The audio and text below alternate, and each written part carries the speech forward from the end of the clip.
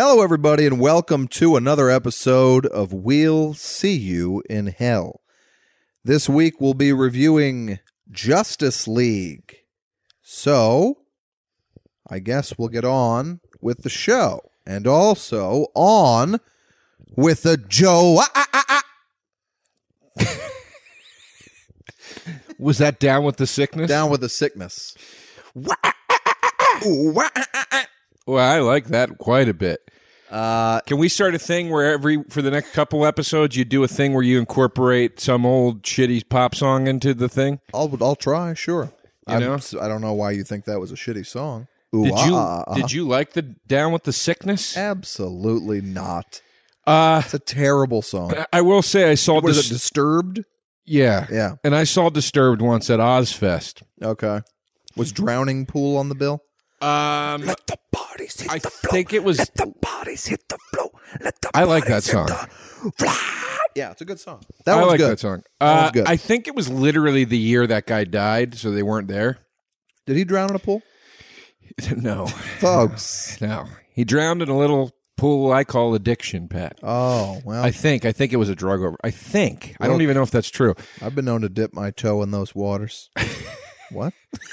Choppy waters. Choppy waters. But I saw Disturbed, and I didn't like their music, but they did do a cover of Land of Confusion by Genesis, and I thought that was pretty cool. Hate that song. You hate that song? I hate Genesis. I don't. Why? Well, I mean, one of my early cassettes was the shit Genesis that I'm sure you don't like, with the I Can't Dance on it. Oh. I can't dance. I got a curveball to throw you here. I do like that album. No, it was not a bad album. But I figured you liked the prog shit, which I admittedly have not heard. But that's the one with the president's foam masks in the video. Yeah. That song sucks.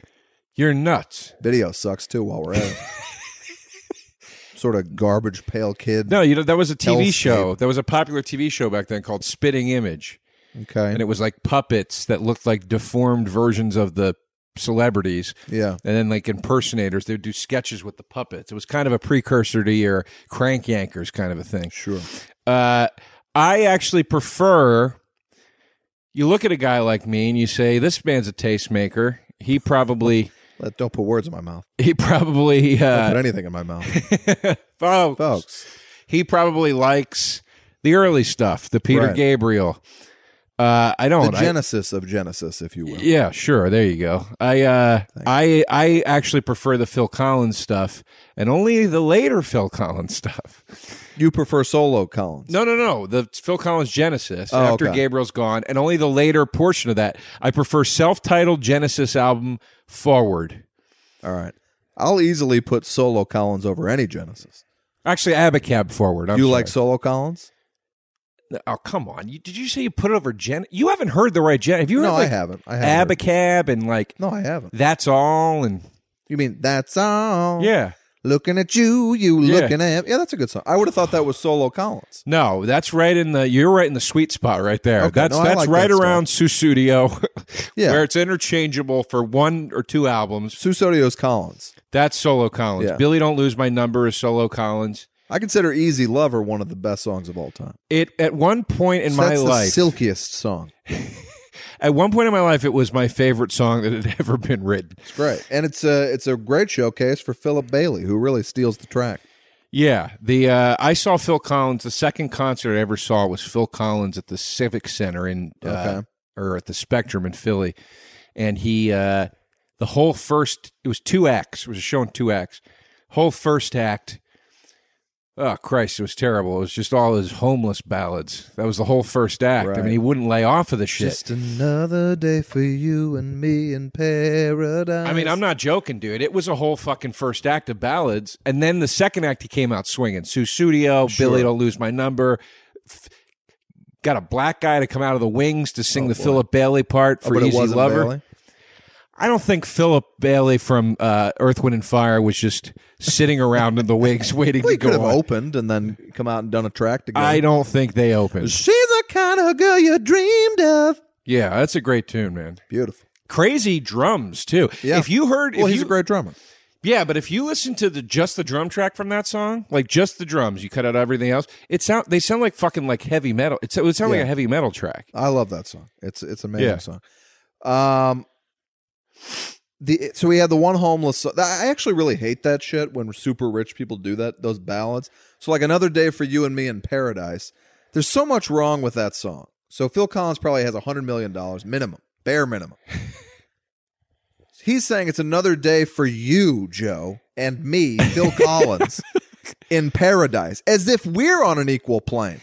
So if you want to get us all on an equal plane, why don't you give $99 million to the homeless and then throw me $500,000? Like, what are you talking about? Right. Well, I think what his point is anything off these streets is paradise. Yeah, I get it. I just don't like the comparison it makes. And I hope he donated a lot of money to the homeless if he's going to put that song out. Something tells me he didn't. Yeah. I mean, I've never heard of it. I mean, I don't know. I agree. But now, the other one I hate, especially once it gets to be Christmas, and occasionally I'll throw on the Christmas station trying to jumpstart my heart with those paddles. Kickstart My Heart, as Motley Crue used to sing. Yeah. That song's awesome. Kickstart My Heart is one of the greatest songs ever written. Yeah. And I hate Motley Crue, but that is an amazing song. I'm not a huge Motley Crue fan, but that song is awesome. And that song I used to wake made up to the Kickstart movie My Heart. Shoot 'Em Up look I was so just about good. to say it, but I thought it was too obscure to get into. I saw that movie because it was in the trailer. The trailer used Kickstart My Heart in a beautiful way. And the movie sucked. Terrible movie. Giamatti couldn't say it. Giamatti, Children of Men, and they couldn't put together a movie? Look, Kickstart My Heart.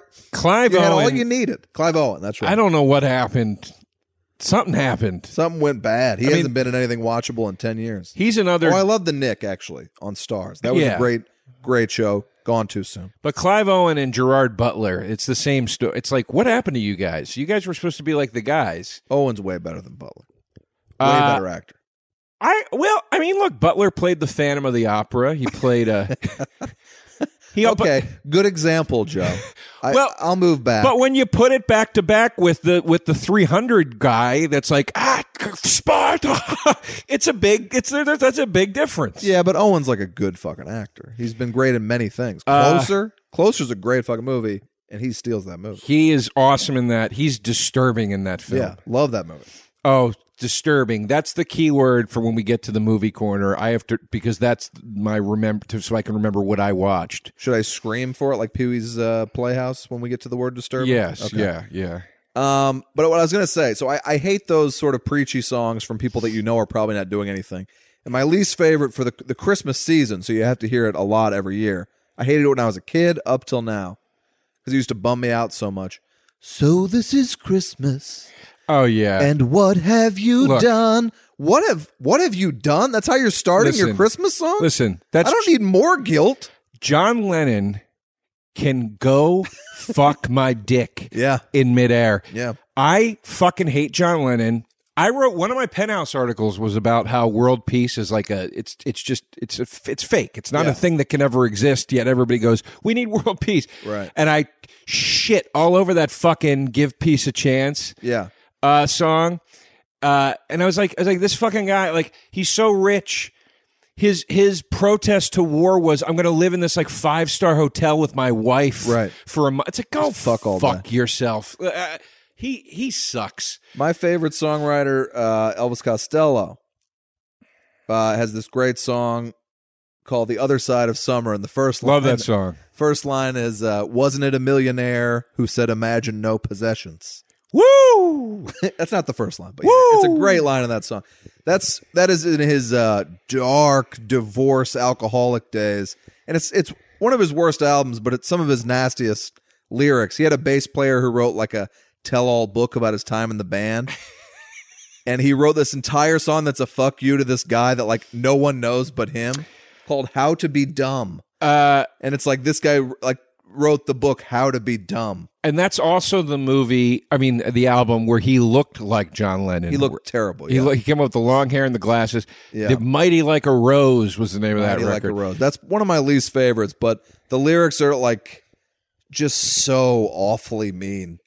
And I like that, but the songs are like unlistenable. Some of the I like ones. Other Side of Summer. That's a great song, yes. That album was preceded by Spike. Spike sucks too. Spike's a terrible album, but Veronica is in a contender for my favorite Elvis Costello song. That's right. That's right. I don't song is have awesome. time to really get into Costello, but I mean, the man's first 4 albums are unstoppable. If you want a place to start, and Yeah. I could go much deeper with you. I'm a huge fan of the man. Well, if we're not going to celebrate Elvis Costello, let me celebrate somebody else. Go for it. Our dear friend Karen Kilgariff. I talked to her today on the phone. Hi, Karen. Karen had such nice things to say about the podcast and how much she loves when we bicker. Thanks, Karen. And I told her it meant very much to both of us to hear that. Yeah. And I said, where do you fall on the Hog House argument? I know Karen liked Hog House. And she immediately laughed. Now, I can't remember if she said she liked it or not, but I know she did like that it made you aggravated. Sure. So she gave me a suggestion for something new Okay. instead of Hog House. Let me hear That it. she said Pat might find this less offensive. We're coming to you live from the house of thick, uncut dick. and then she said, "Oh, lady voice would go, ooh." Ooh. But yeah, then- that's pretty good. But then I said there should still be the Tim Allen pig noise after that. Thick, uncut dick. Oh, boy. It's way worse. I'll tell you that. And I think we're going to see Karen Kilgariff's name in Deadline for this harassment, frankly. Talking to me about thick, uncut dicks. Jesus. Just to call back to last week's episode, and because I talked to Karen about it today on the phone, I said, I don't know if you heard this one yet, and she had. And I just want to share a nice memory with you, Pat. Okay. I've never gone back and listened to our own episodes ever. Right. Ever. Right. Last week was the first and only time I've ever gone back, and I didn't listen to the whole thing. I just listened to the segment where we talked about Perfect Strangers, and I said, I think that's the hardest I've ever laughed with my friend Pat. I mean, we were When we talked about the really- hatchet thing? the hatchet thing. And you That was screamed, last that's pathetic. Well, yeah. And I remembered it so clearly. That's why I was laughing. Like, because it's such a terrible, like, late in the run sitcom plot. I was loving it. But then, like, in mid laugh, I saw it. I remembered the cliff. I remembered everything. And it took me to a real nice place. Anyway. Just Speaking wanted of to- nice places, Yeah. how about we pop over to Pat's Movie Corner?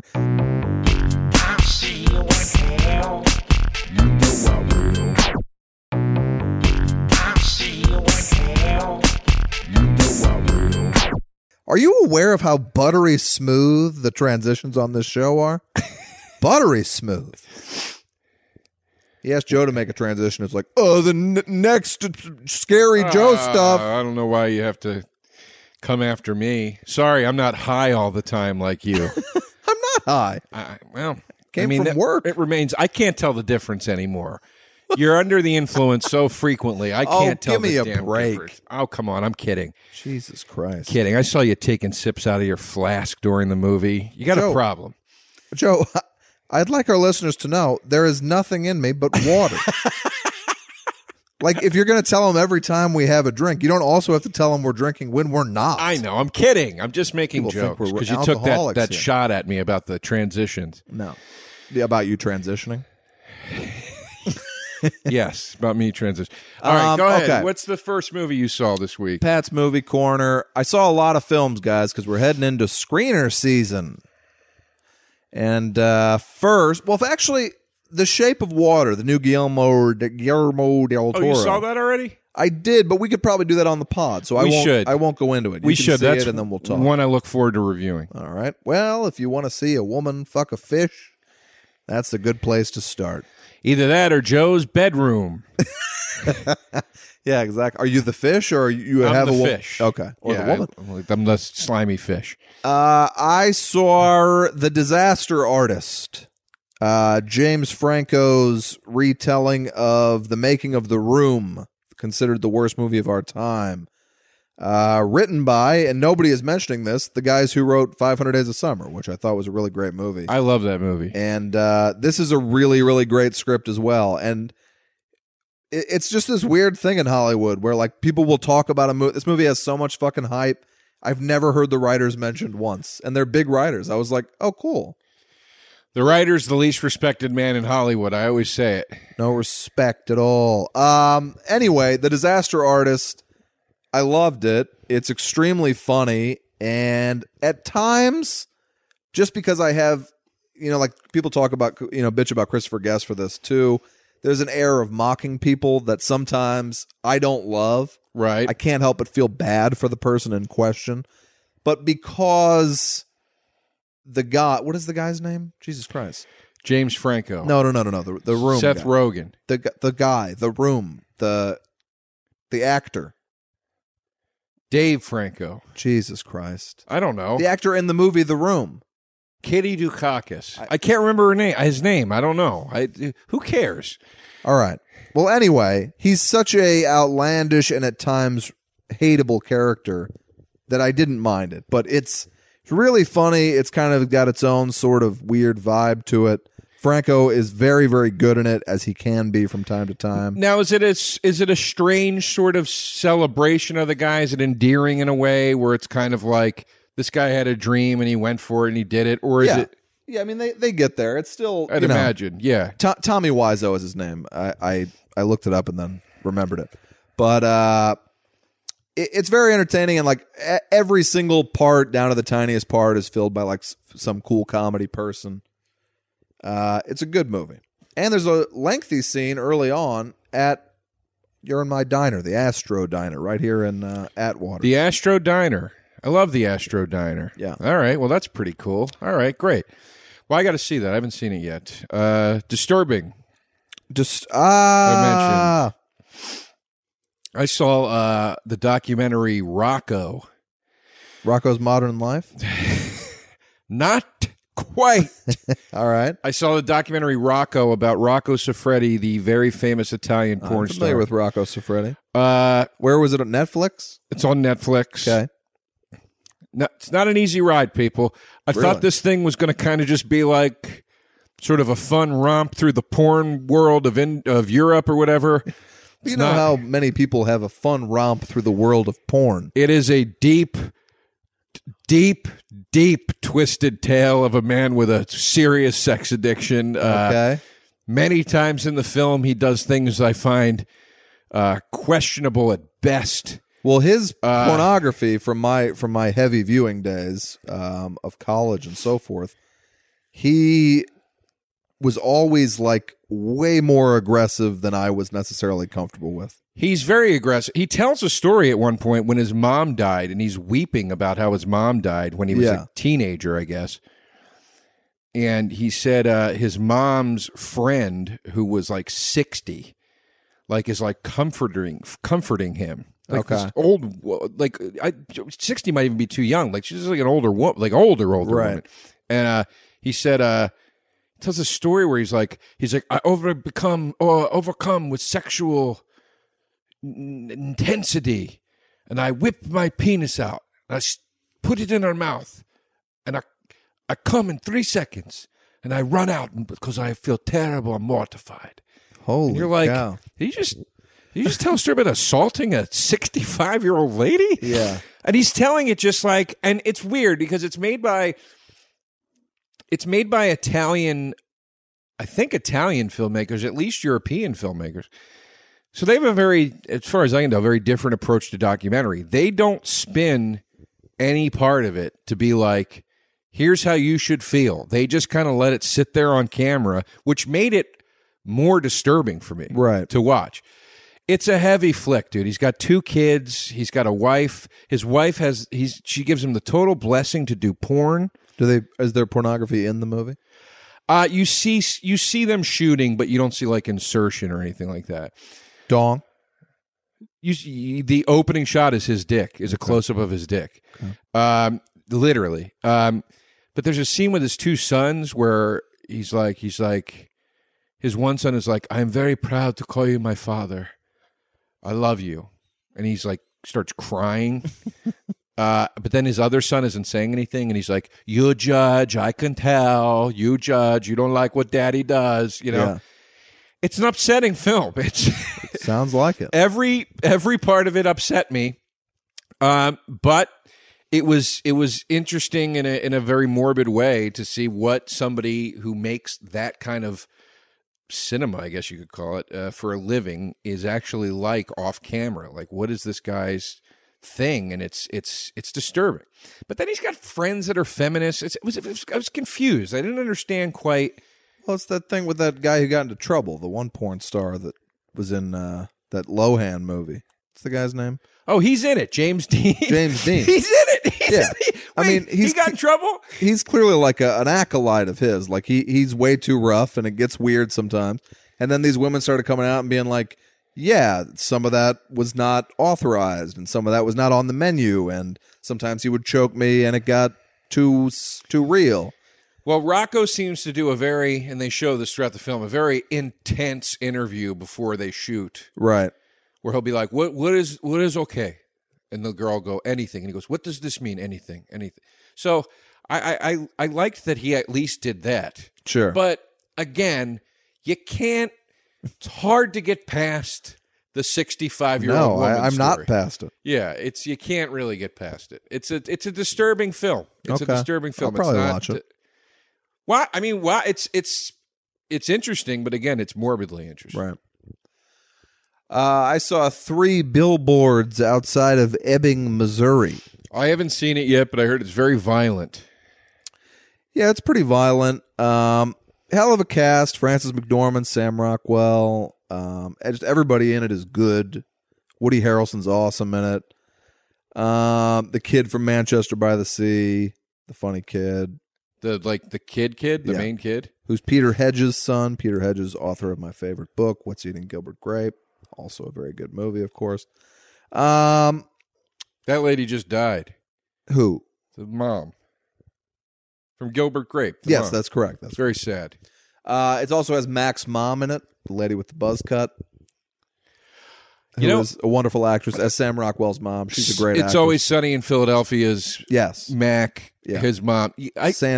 Sandy, I don't know her last name. I see her all the time, and we had the same vet in Echo Park. Okay. And I'd see her in there, and I was always too nervous to say, "You're Mac's mom." Oh, she would have loved that. That kind of actor always loves it because they don't get it very often. She's also the grandmom in Napoleon Dynamite. That's right. Yeah.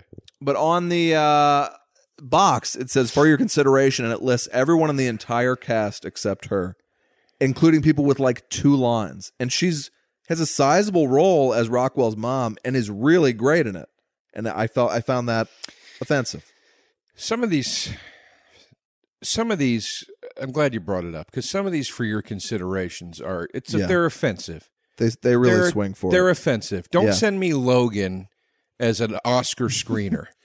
Get the fuck out of my face. I know. You know, Hugh Jackman. We got Best Split actor. as an Oscar screener. I'll take that before Logan. I thought Logan was a better movie than Split. I get why they might drum up something for that guy playing 3 roles or whatever. Yeah, exactly. Okay. Exactly. I didn't think it was a fantastic movie, but I liked it. The 3 billboards. It had the best trailer in 5 years. Like I couldn't wait to see it, and it's good. It's very entertaining. Martin McDonagh, the guy who did In Bruges. It also has Peter Dinklage. It has so many big tonal swings and misses, and like the whole movie is McDormand trying to get justice for her daughter who was burned alive, and while being burned alive was raped.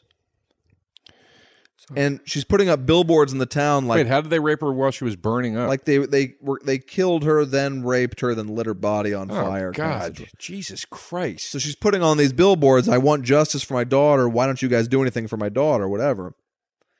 And in a movie like this, where that is the setup, they also have scenes where Sam Rockwell is like dancing like he did in Charlie's Angels while listening to ABBA on headphones. I love nothing more than Rockwell dancing in anything. He does it in Matchstick Men. I love when he dances. But it's not. You see what my issue is here, Joe. And then this is not the movie for dancing. No, and then like they're marketing the goddamn thing like a comedy. I admire it, what it goes for, but for me, the transitions were too much. Then at one point, somebody is like thrown out of a building and like no one in the town cares or notices. Like this is in the trailer. I'm not spoiling anything. McDormand goes, "Who threw that can at me?" And this 13-year-old girl goes, or 13-year-old guy goes, "I don't know." She kicks him as hard as she can in the nuts. Then the girl next to him goes, "I don't know either," and she kicks the girl as hard as she can in the vagina. Then gets into her car and drives away, and it's never mentioned again. And you're supposed to be rooting for Frances McDormand as she's doing this to children? Yeah, but it's also supposed to be like a grounded movie. Like, how am I supposed to take anything seriously in a movie where 2 children are kicked in the crotches by a grown woman and you never hear about it again in a small town? Yeah. And I also think they didn't need to make the bell ding noise when the kid got kicked in the nuts. A boy yo-yo-yoing? I mean, come on. But McDormand is great. Rockwell is great. Well, they're always great. I've never seen them not be great. And Harrelson is great. Yeah. But to go into the plot issues with the movie would be to spoil it. But I'm excited for you to see it because there are moments in this movie that if they had just been given another minute of thought, you would have had a really great movie on your hand. But there are so many moments that stretch credibility and believability that it took me out of it. And I'm a guy who's always, when people gripe about plot holes, like, it's a movie, enjoy it. This one was a bridge too far for me. It's a bridge too far. Well, maybe those moments were in there and it got ruined in editing. You never know. You know, there's so many cooks with these goddamn things, and that's why everything gets ruined. I saw a film. I got the a Hammer film collection. I was over at Old Fry's Electronics. Okay. They had a Hammer film DVD collection. It was 2 DVDs. It's about 6 movies. Let me get over here. It's the line on the...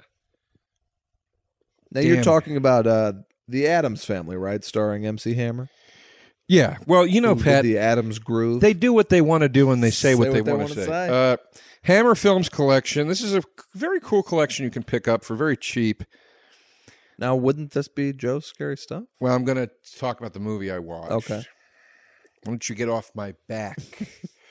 So it's got a bunch of movies on it. 2 Faces of Dr. Jekyll, Scream of Fear, The Gorgon, Stop Me Before I Kill, exclamation point. I always like one of those old movies of the exclamation point. And then Curse of the Mummy's Tomb. I got it for like $6. Like Schindler's List. $6. But anyway, I watched the 2 Faces of Dr. Jekyll, and man, I really enjoyed it. It stars Paul Massey, who I immediately, and Christopher Lee, who and also Dawn Adams. Oh, Adams. But anyway, I immediately looked up. What was that?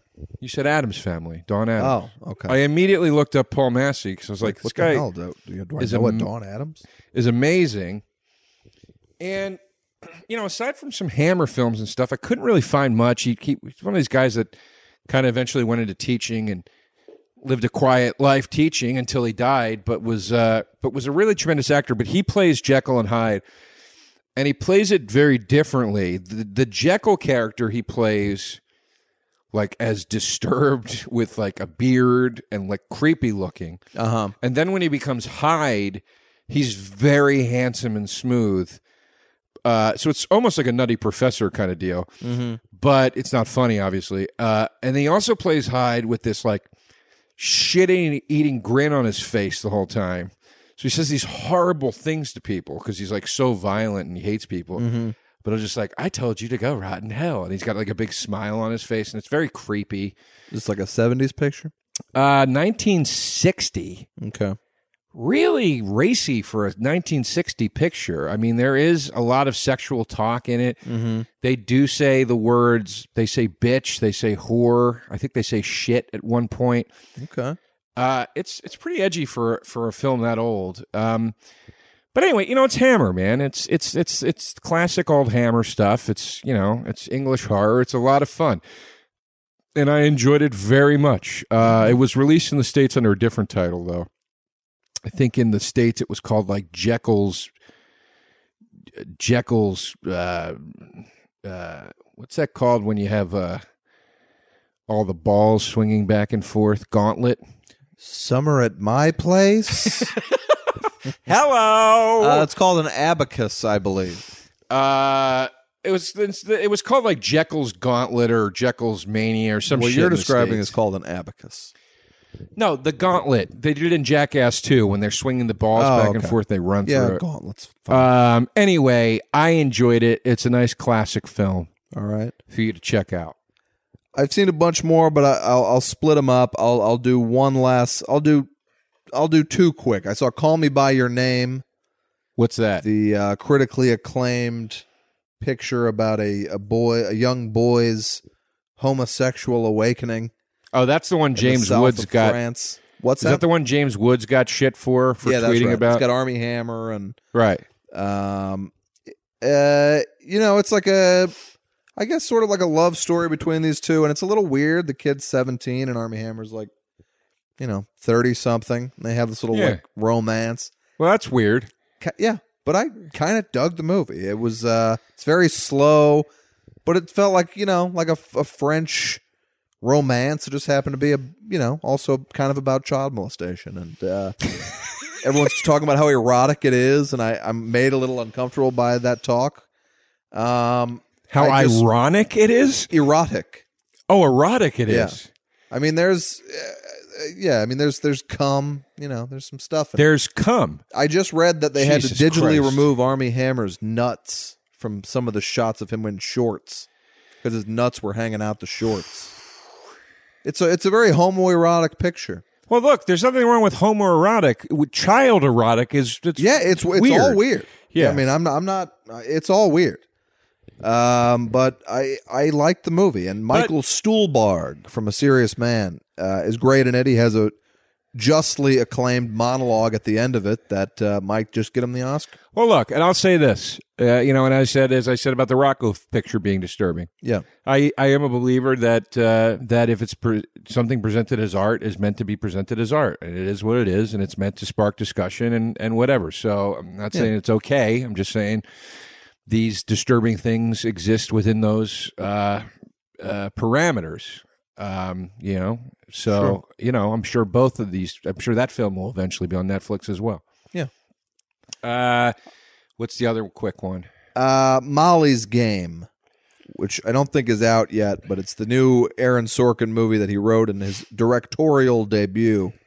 Also, like wildly critically acclaimed, but it's about. Didn't he direct Jobs? No, that was Danny Boyle, Train Spotting film. Sorkin wrote it. Correct. There's nothing I'd want to see less than anything Sorkin wrote. Well, this is wrote and directed, so you can only imagine. I always sort of admired his writing until I crossed the threshold of being 18. I think he's kind of an embarrassing writer at this point.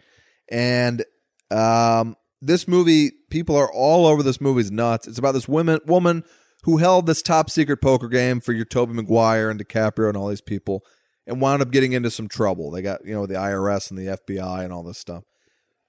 And I'm sure they don't show any of that. It's just people talking about what happened. That's exactly right. It's fucking horrible. So I'm a real poker guy. I love poker, and there's only a movie about poker like every 3 years. And so I'm always excited, and poker people are always really excited. So me and my friends were pumped to watch it. There's no poker in it, because Sorkin probably didn't even bother to learn the game. Michael Cera kind of plays an amalgam of all the famous people. He's not really given anything to do. Costner plays her dad, Jessica Chastain's dad. He's boring as shit. She's boring. And they're giving all these giant, passionate speeches about like how she should be allowed to run an illegal poker game. So what he doesn't understand is when you're doing these giant, passionate speeches and the president's doing them, and it's about on the West Wing, right? The world's going to war and stuff. Then you've got some fantastic television, right? But then when you try to do it on Studio 60 and everyone's screaming in each other's faces about making a Saturday Night Live show, you start to look kind of fucking stupid. And in this movie, to still be doing these big speeches, I don't know. I'm not this angry about the movie, by the way. I am. I haven't even seen it. I'm pissed off. And to be honest, it was mildly entertaining. But like the way people are raving about this thing, it's just long speeches about things that are not important, acted kind of squarely and kind of boring. He sucks. It's a square, boring movie. The movie Jobs with Ashton Kutcher Kutch, was yeah. literally better That's what I heard. than Steve Jobs. I only saw You gotta Jobs, Steve fuck, Jobs. and look, nothing against Ashton Kutcher, but you got to fuck something sideways That's right.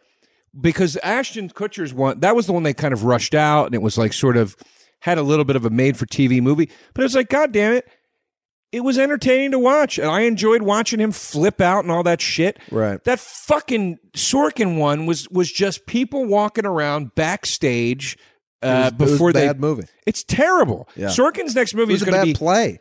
yeah. Sorkin's next movie is going to be him looking at camera, explaining to you what the movie's about. Yeah. Just him telling you a story. He just looks like the kind of guy where like you just don't want to be caught talking to him at a bar or something. You know, he looks awful. Which is no reason to judge the man, but it comes across in his writing. It's just like lecturing you endlessly, and it's tiresome. All right. Well, Pat, I'm going to round us out here, Go ahead. and I think you know what I'm going to close us out with. Segment I call as of right now. P.S. I love you. Perfect strangers. I love you. Just made that up. Well, it's sticking forever. All right. Perfect Strangers. I'm still on season 6. I'm thoroughly working through season 6. Okay. We're recording these episodes close enough together that I'm not able to get a ton of episodes down in between. But boy, oh boy. Any high points? I will say this.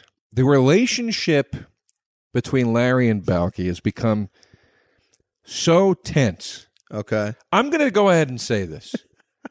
You know, you don't see it, but I believe in my heart that off camera, Yeah. Larry beats Balky. I Okay. believe that in my heart because Mark there Lynn are beats Bronson or Larry beats no Balky? Larry beats Balky. Okay. Because there are many moments where Balky does something and then runs in fear, covering his head. Okay. So I believe the insinuation is that Larry is smacking him around. Larry He's hit him once. If that's happening, yeah. Appleton has become just a piece of living shit. I mean, just you know, I've said before, he's like the worst guy. Right. Just horrible. Just a horrible human being. Okay. The episode I'm gonna choose to highlight two quickly here. One episode was about his grandfather visiting. His grandfather's like, I guess, supposed to be like 80 or something. Right. And he's like, you know, Balky, we're just gonna have a quiet weekend with old Pop-Up or whatever. And he shows up, and Balky's like, you must be Pop-Up Appleton or whatever. And the old guy's like, nope. From now on, it's Buzz. Right? Okay. I just came back from a rock and roll cruise, and I've never felt better. Who's portraying Buzz? I don't know the actor, but he's a real Lloyd Bridges type. Okay. And then he's like, I got to pump up my Reebok sneakers because I'm going to hit the town tonight. You know, like, so Sure. it's this whole thing. He's like got a second lease on life. Right. And then the whole episode is just Larry being like, you have to act like an old person. Stop it. That's the whole episode is Larry beating down the grandfather emotionally until the point where the grandfather is walking around in a suit and he just goes, this is the suit I want to be buried in. I'm just going to wear it until I kick out. Like it's, you know, and then like, of course, they have to get the guy acting young again. And Larry, if you can believe it, Pat, learns a little lesson about himself in the end. I'll bet he does. That sticks for, I can imagine, 45 minutes until his next abomination. Because every week he learns the lesson, and then every Right. week he just does something terrible again. Has Larry been responsible for anyone's death? Well, no, but he has... I've seen every episode, by the way. I wouldn't remember them all, but I've seen them. Well, do you remember this one? Because this is the one I really want to talk about. Go on. Larry has a cold, and for the 86th time in the show's history, Balky says, here's what you do to cure a cold on Mypos. Larry, again, swats him away. You stupid fucking immigrant. Get out of my face. You know, like, still doesn't believe him, even though Balky's cured him like 100 times before. Right. Balky gets this plant in the mail for Larry from Mypos that has peppers on it, and if you eat a pepper, it cures the cold immediately. Let me guess. These hot spicy peppers? They're not hot and spicy peppers. No. Holy shit. They're just peppers that you eat, and it cures your cold. Because Mypos apparently also has plants that have not been documented by science or anything on them. Right. You know, this is a magical island at this Right. point. Larry still doesn't believe that the thing cured him, then gives the peppers to other people to be like, just tell Balky it didn't cure your cold. It cures their cold immediately. Larry goes, we found the cure for the common cold. We have to keep this plant alive. Balky's like, okay, but you have to respect it. You have to let it grow gradually. You see where this is going. He's got a pitcher of plant food, even though you're only supposed to give it 2 drops. He, for some reason, makes a giant beer hall pitcher of his plant food. And it says, Larry, whatever you do, don't overfeed the plant. Larry then tricks Balky into going to sleep so he can then pour all of the food into the plant. Overnight, the plant grows all over the entire apartment. Okay. He then, Jennifer comes down. She's sick. He gives her the... They're living together. No, they're still the Joe, apartments. you have so many worse episodes of this show. Yeah, I know. When they move into that house together, shit gets bleak. Like, we're talking like me and my sister as little kids, like, yikes. Where's the quality control? So I'm coming to the point. Gives Jennifer the pepper from the giant plant now. Yeah. We're going to be rich, Balky. Typical stuff. You know how these guys roll. Schemers. Dreamers. What do you think? Schemers. What do you think happens? Take a wild guess. I don't know. Do you think the pepper cures her? Or because it was overfed, does it give her a cold? Well, Pat, I'll tell you this. All right. It actually cures her. Okay. Until she grows a mustache. Oh, no. She grows a mustache. Oh, no. And I don't mean like a little extra you thought hair. That I would guess that? She walks in. No, of course not. Okay. It's the point is it's terrible. She walks in with a fucking Sam Elliott mustache. And says like, you better get to explain. And I can't even remember. It's nonsense at this point. That's really stupid. It's pretty bad. It's pretty bad. And so just because he overwatered it, now it turns the peppers into mustache growers. And I believe only in women. Only in women. Yeah. Undocumented by science. All right. We've charted the entire globe. Yeah. Nobody's ever discovered this plant. Well, it sounds terrible. Yeah. Watch one. I'll save that one for next week. Oof. All right. Ooh, man, a real bad one. I got nothing for scary stuff. Hit us. Let's get on to Justice League. We're 42 minutes in. We haven't even got to the movie yet. I got one thing for scary stuff. Look, folks, there's a lot of controversy around Star Wars Battlefront 2 with the loot crates and all that stuff. If you don't know what I'm talking about, look it up. I don't. It's a little too much for me to try to explain right now. But look, basically, here's the thing. The game was offering in-game purchases for these things called loot crates. And what you could do is you could buy a loot crate for a certain amount of money, and it would give you items, weapons, whatever, that would allow you to advance more quickly in the game so you could get better at the multiplayer. People had a shit fit. EA just lost something like $2 billion in investors or something, because there was so much backlash over this. Belgium was going after them for legal reasons, saying they were putting illegal gambling in games. I don't understand any of that. It's just like any other crate service that you do. There's a million of these crate things out there. They got them for clothes. They got them for DVDs. They got them for Blu-rays. They got them for music. They got them for video games. These are services. And everybody's, well, it's a way to cheat to get ahead. It's a way to pay to get ahead in the game. Yeah, well, some of us don't have 27 hours straight a day to sit in front of the fucking TV and become experts at Star Wars Battlefront 2, which is mainly a multiplayer online game. Some of us want to just enjoy the goddamn game. Right. So who gives a fuck? Who cares if the guy you're playing against got better because he bought it or got better because he worked for it? It's still the same opponent. Who gives a shit? And it's still the same, you know, your experience doesn't change in any way. Exactly. So I look, the game is awesome. They took the loot crates out of it, so I have not utilized them. I got it mainly for the campaign because I'm not a big multiplayer online guy. The campaign is awesome. It is finally a next generation first person Star Wars shooter. It's fucking awesome. You're on the dark side. It's great. It's a blast. I'm loving the game. All right. So I highly recommend it. I'll see you in hell.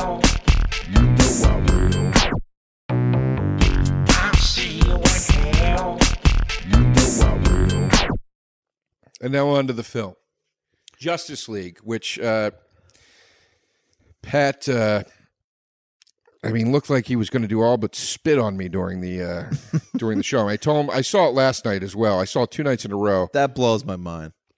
Well, I wasn't dying to see it again. I was just like, if you want to do it for the pod, I'll see it again. Yeah. I mean, the best thing about it was that it was under 2 hours. I mean, that's in this day and age, a true blessing.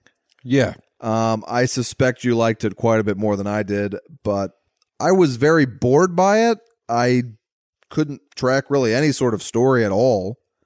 I guess there was a bug man trying to kill them. I mean, I had never seen Wonder Woman, so I that meant nothing to me. I was deeply bored throughout, and I thought the dialogue was atrocious, embarrassing. I thought the Flash, I've always liked that actor before. I hated the Flash. I guess I don't know if he was autistic or gay or what he was supposed to be, but it was not working for me. Autistic or gay? This is the comparison you go I to. couldn't tell with the way he was playing it which I was supposed to think he was.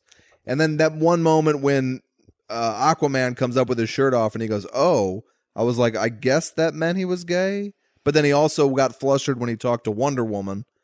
So No, he says, well, listen, first of all, folks, Pat's on his phone for half the goddamn thing. I was on my phone way less than you were during the movie. I saw it already. I knew the plot. I wasn't on my phone much at all. I glanced at my email 5 times. There were a couple times you were on the phone and you missed major plot points, and then you turned to me and you went, "Who is this guy?" And I was like, "Yeah, you were on your email." I don't care. If you're talking about Cyborg, yes, blah blah, Cyborg. I didn't.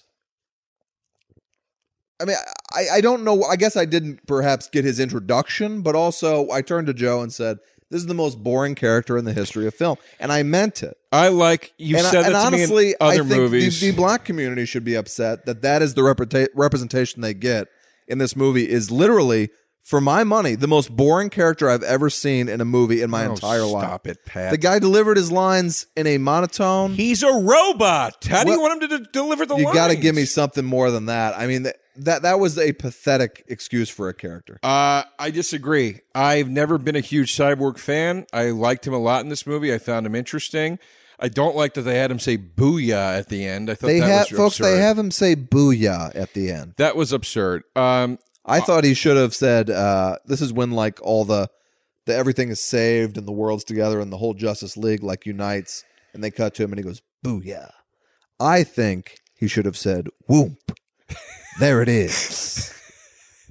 That's what I would have liked. And then maybe they play the song until we get to the secret scene, which I did not see. All right, now let's back up here. This is a sensitive subject for me. I liked the movie. I didn't think it was fantastic. Okay. I liked it. I think Joss Whedon's fingerprints where they were in this movie were very obvious. What were some of those lines? Like a couple that I looked at you at. Do you even remember what they were? Well, that fucking news clip where the lady's like, this alien took my fucking man. I'll shove a thing up his fucking ass or whatever. Why was that in the movie, Joe? I don't, because everything I'm going to say something very controversial right now. Everything Zack Snyder in this movie was great. It was all very well done.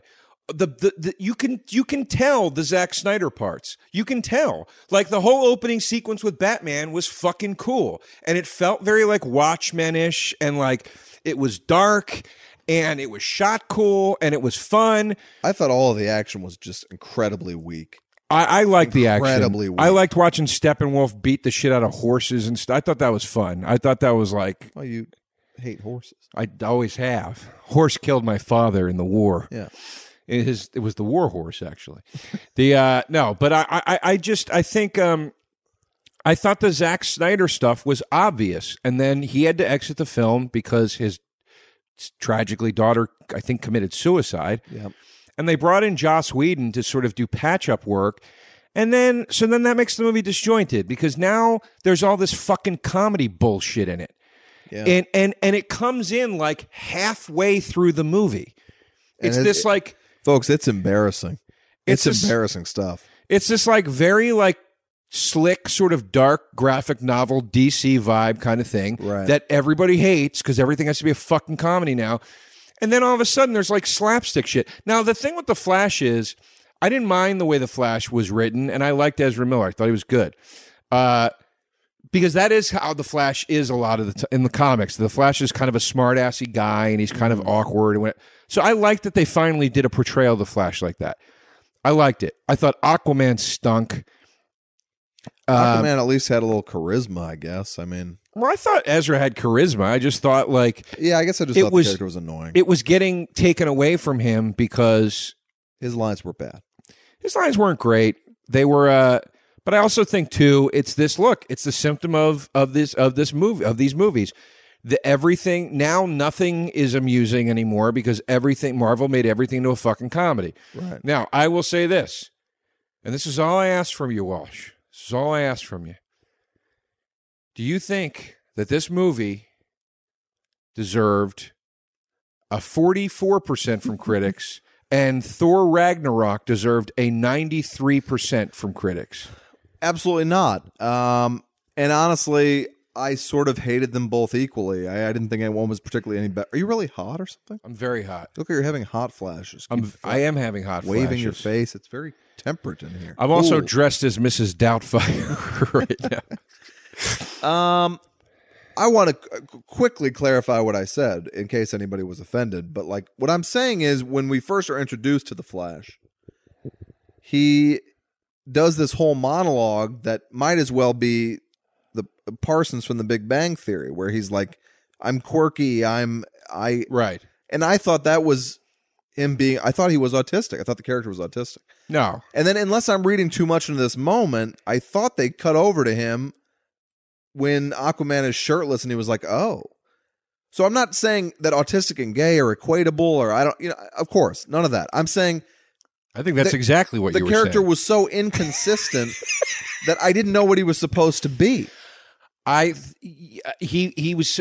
Look, maybe he's both. I don't fucking know. But my interpretation of that character was because he says to Bruce Wayne, like, I need friends. People are too slow. I can't. Yeah. I think he's like a super genius and he doesn't know how to talk to people and he's awkward. So like when he saves Wonder Woman and he's like laying on top of her, right, and his like head's on her boob for a second, and then he jumps up and he's awkward. He's just like, "Oh God, sorry." Like he just doesn't know how to act. Look, it wasn't a fantastic film. It was 27,000 times better than Suicide Squad. Hey, I can't argue that, but I also did not finish Suicide Squad. So it was better. I would say it was better than Man of Steel. I still really like Batman Superman, as you all know. We won't go down that road. Taking the bait. But I like Steppenwolf a lot as the villain. I don't see why he had to be CGI. I don't get that. It didn't. There was no need for that. He could have just been. There were ways. Because all I kept thinking of was Tim Curry in Legend, and I was like, that was done without any computer. Right. Well, they didn't have it back then, and I believed that character was 9 feet tall. Right. And real. And I thought they could have done that with Steppenwolf.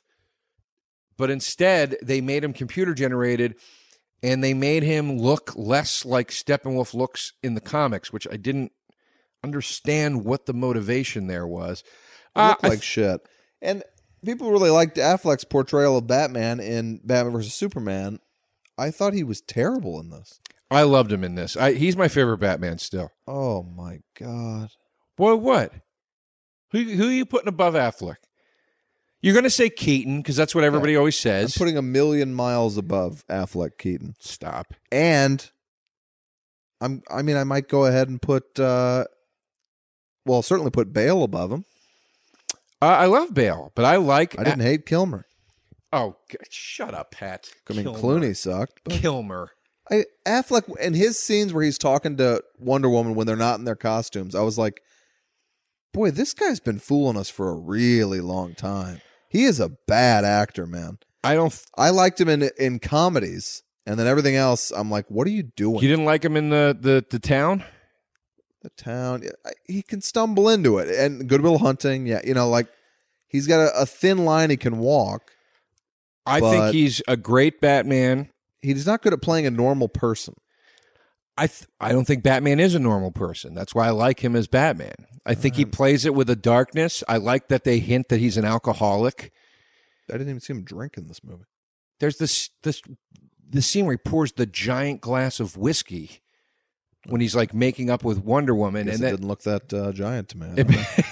it looked Looked about par delicious. for the course. But they make a remark in Batman Superman like that he's constantly drinking wine. They show a scene where he's waking up with a woman and she's still asleep, and he like immediately takes a swig of wine. I like the darkness of it. I really like Jeremy Irons as Alfred. And I also, I'll say this too. I liked Danny Elfman's callbacks to the John Williams Superman theme and to his own Batman theme, because I felt like it gave the Warner Brothers universe a little more continuity on film. That scene where the bank robbers are going into or not the bank robbers, but the terrorists are going into the bank in the beginning, and it's playing that like crazy Danny Elfman piano music. It's like that. I feel like I was watching like a Tim Burton Batman movie again, and it was fun. But it was like, it's just, DC's just got to stick to something, man. I like people keep exiting and entering, and then they're going back and they're reshooting and whatever. DC has to tell everybody that's saying their movies suck for being dark to go fuck themselves, because their movies are still making money, and now people didn't like this one as much. Peter Travers, that little fucking shit. No worse movie critic in America. I mean, he trashed it for having too many jokes. It's like, you fucking suck every Marvel movie's dick. He is the worst movie critic in America. Yeah, and he writes just to get quoted in trailers. I hate him. Yeah, he sucks. I mean, he's up there with Sandy Kenya for me. Sandy Kenyon's a better film critic than Peter Travers. Sandy Kenya. Peter Travers will like have a review. This is Rolling Stone. Like, it's a big deal, or used to be a big deal. Now it's a shit magazine. But he's like, for 20 years now, he's been like, give me a movie. Oh boy. Great. Thanks for yes-anding. The Departed. Joe. The Departed. I mean, he'll say like things like a whiz-bang action-packed thrill ride, and you're like, Peter, you're supposed to be a serious film critic. He just wants to put that in the trailer so we can see his name. He's a whore. He's a whore. I was a much better film critic when I used to review movies. I really was. I had great reviews. And I urge you all to Google the Travers Walsh beef of 2006. Well, there's no. And actually, you won't find any of my reviews because they took the site down, unfortunately. It was heated. Anyway, my final say on Justice League, pretty good. Not amazing. I don't think I'll buy it. But I thought it was still a step in the right direction for the DC cinematic universe. And I think it's a shame that Affleck is now talking about exiting, and and people are saying that this wasn't as good as Wonder Woman, and I mean, there's just so much. I feel bad for DC. I don't know why everybody's fucking hating on him so much. I mean, Jesus Christ, man. I'm sure DC will be fine, Joe. You hope. I thought the film was bad, and I thought it was boring, and I don't really have much more to say than that. Joe, it's been a lovely evening. I like that we're seeing movies together now. We didn't used to for a while. Well, you're busy. You're running a TV show, and that's right. I'm staring into the abyss. Folks. James Cameron's The Abyss? I thought you weren't a fan. Folks. I'm not, but that's my favorite line in How the Grinch Stole Christmas, when he's going over his schedule, when Jim Carrey's going over his schedule, and he goes, 1 p.m., stare into the abyss. It's very funny. Do you like that movie? I never saw it. I only saw that part, and it made me laugh really hard. And then I tried to watch it, and the second they were like, let's show you the backstory of the Grinch. Yeah. No, it's a very bad movie. I wanted to spit on the television. It's a very bad movie. Yeah. It's better than The Cat in the Hat, though. Yeah. Yeah. Folks, thank you for your time. I am on Twitter and Instagram at the Patrick Walsh, and I think we are actually getting pretty close to when my show will premiere. I think it will be in the early next year. Living Biblically. Look for it. Joe DeRosa Comedy on Instagram and Twitter. And read the Penthouse column if you can. I mean, I know you got to pay money to read it. God forbid. But you let me down. My op-ed monthly in the Penthouse. And, you know, there's some other shit coming along soon somewhere, I'm sure, at some point. Oh, and thank you to all the Patreoners. Thank you very much, Patreoners. See you next week. That was a HeadGum podcast.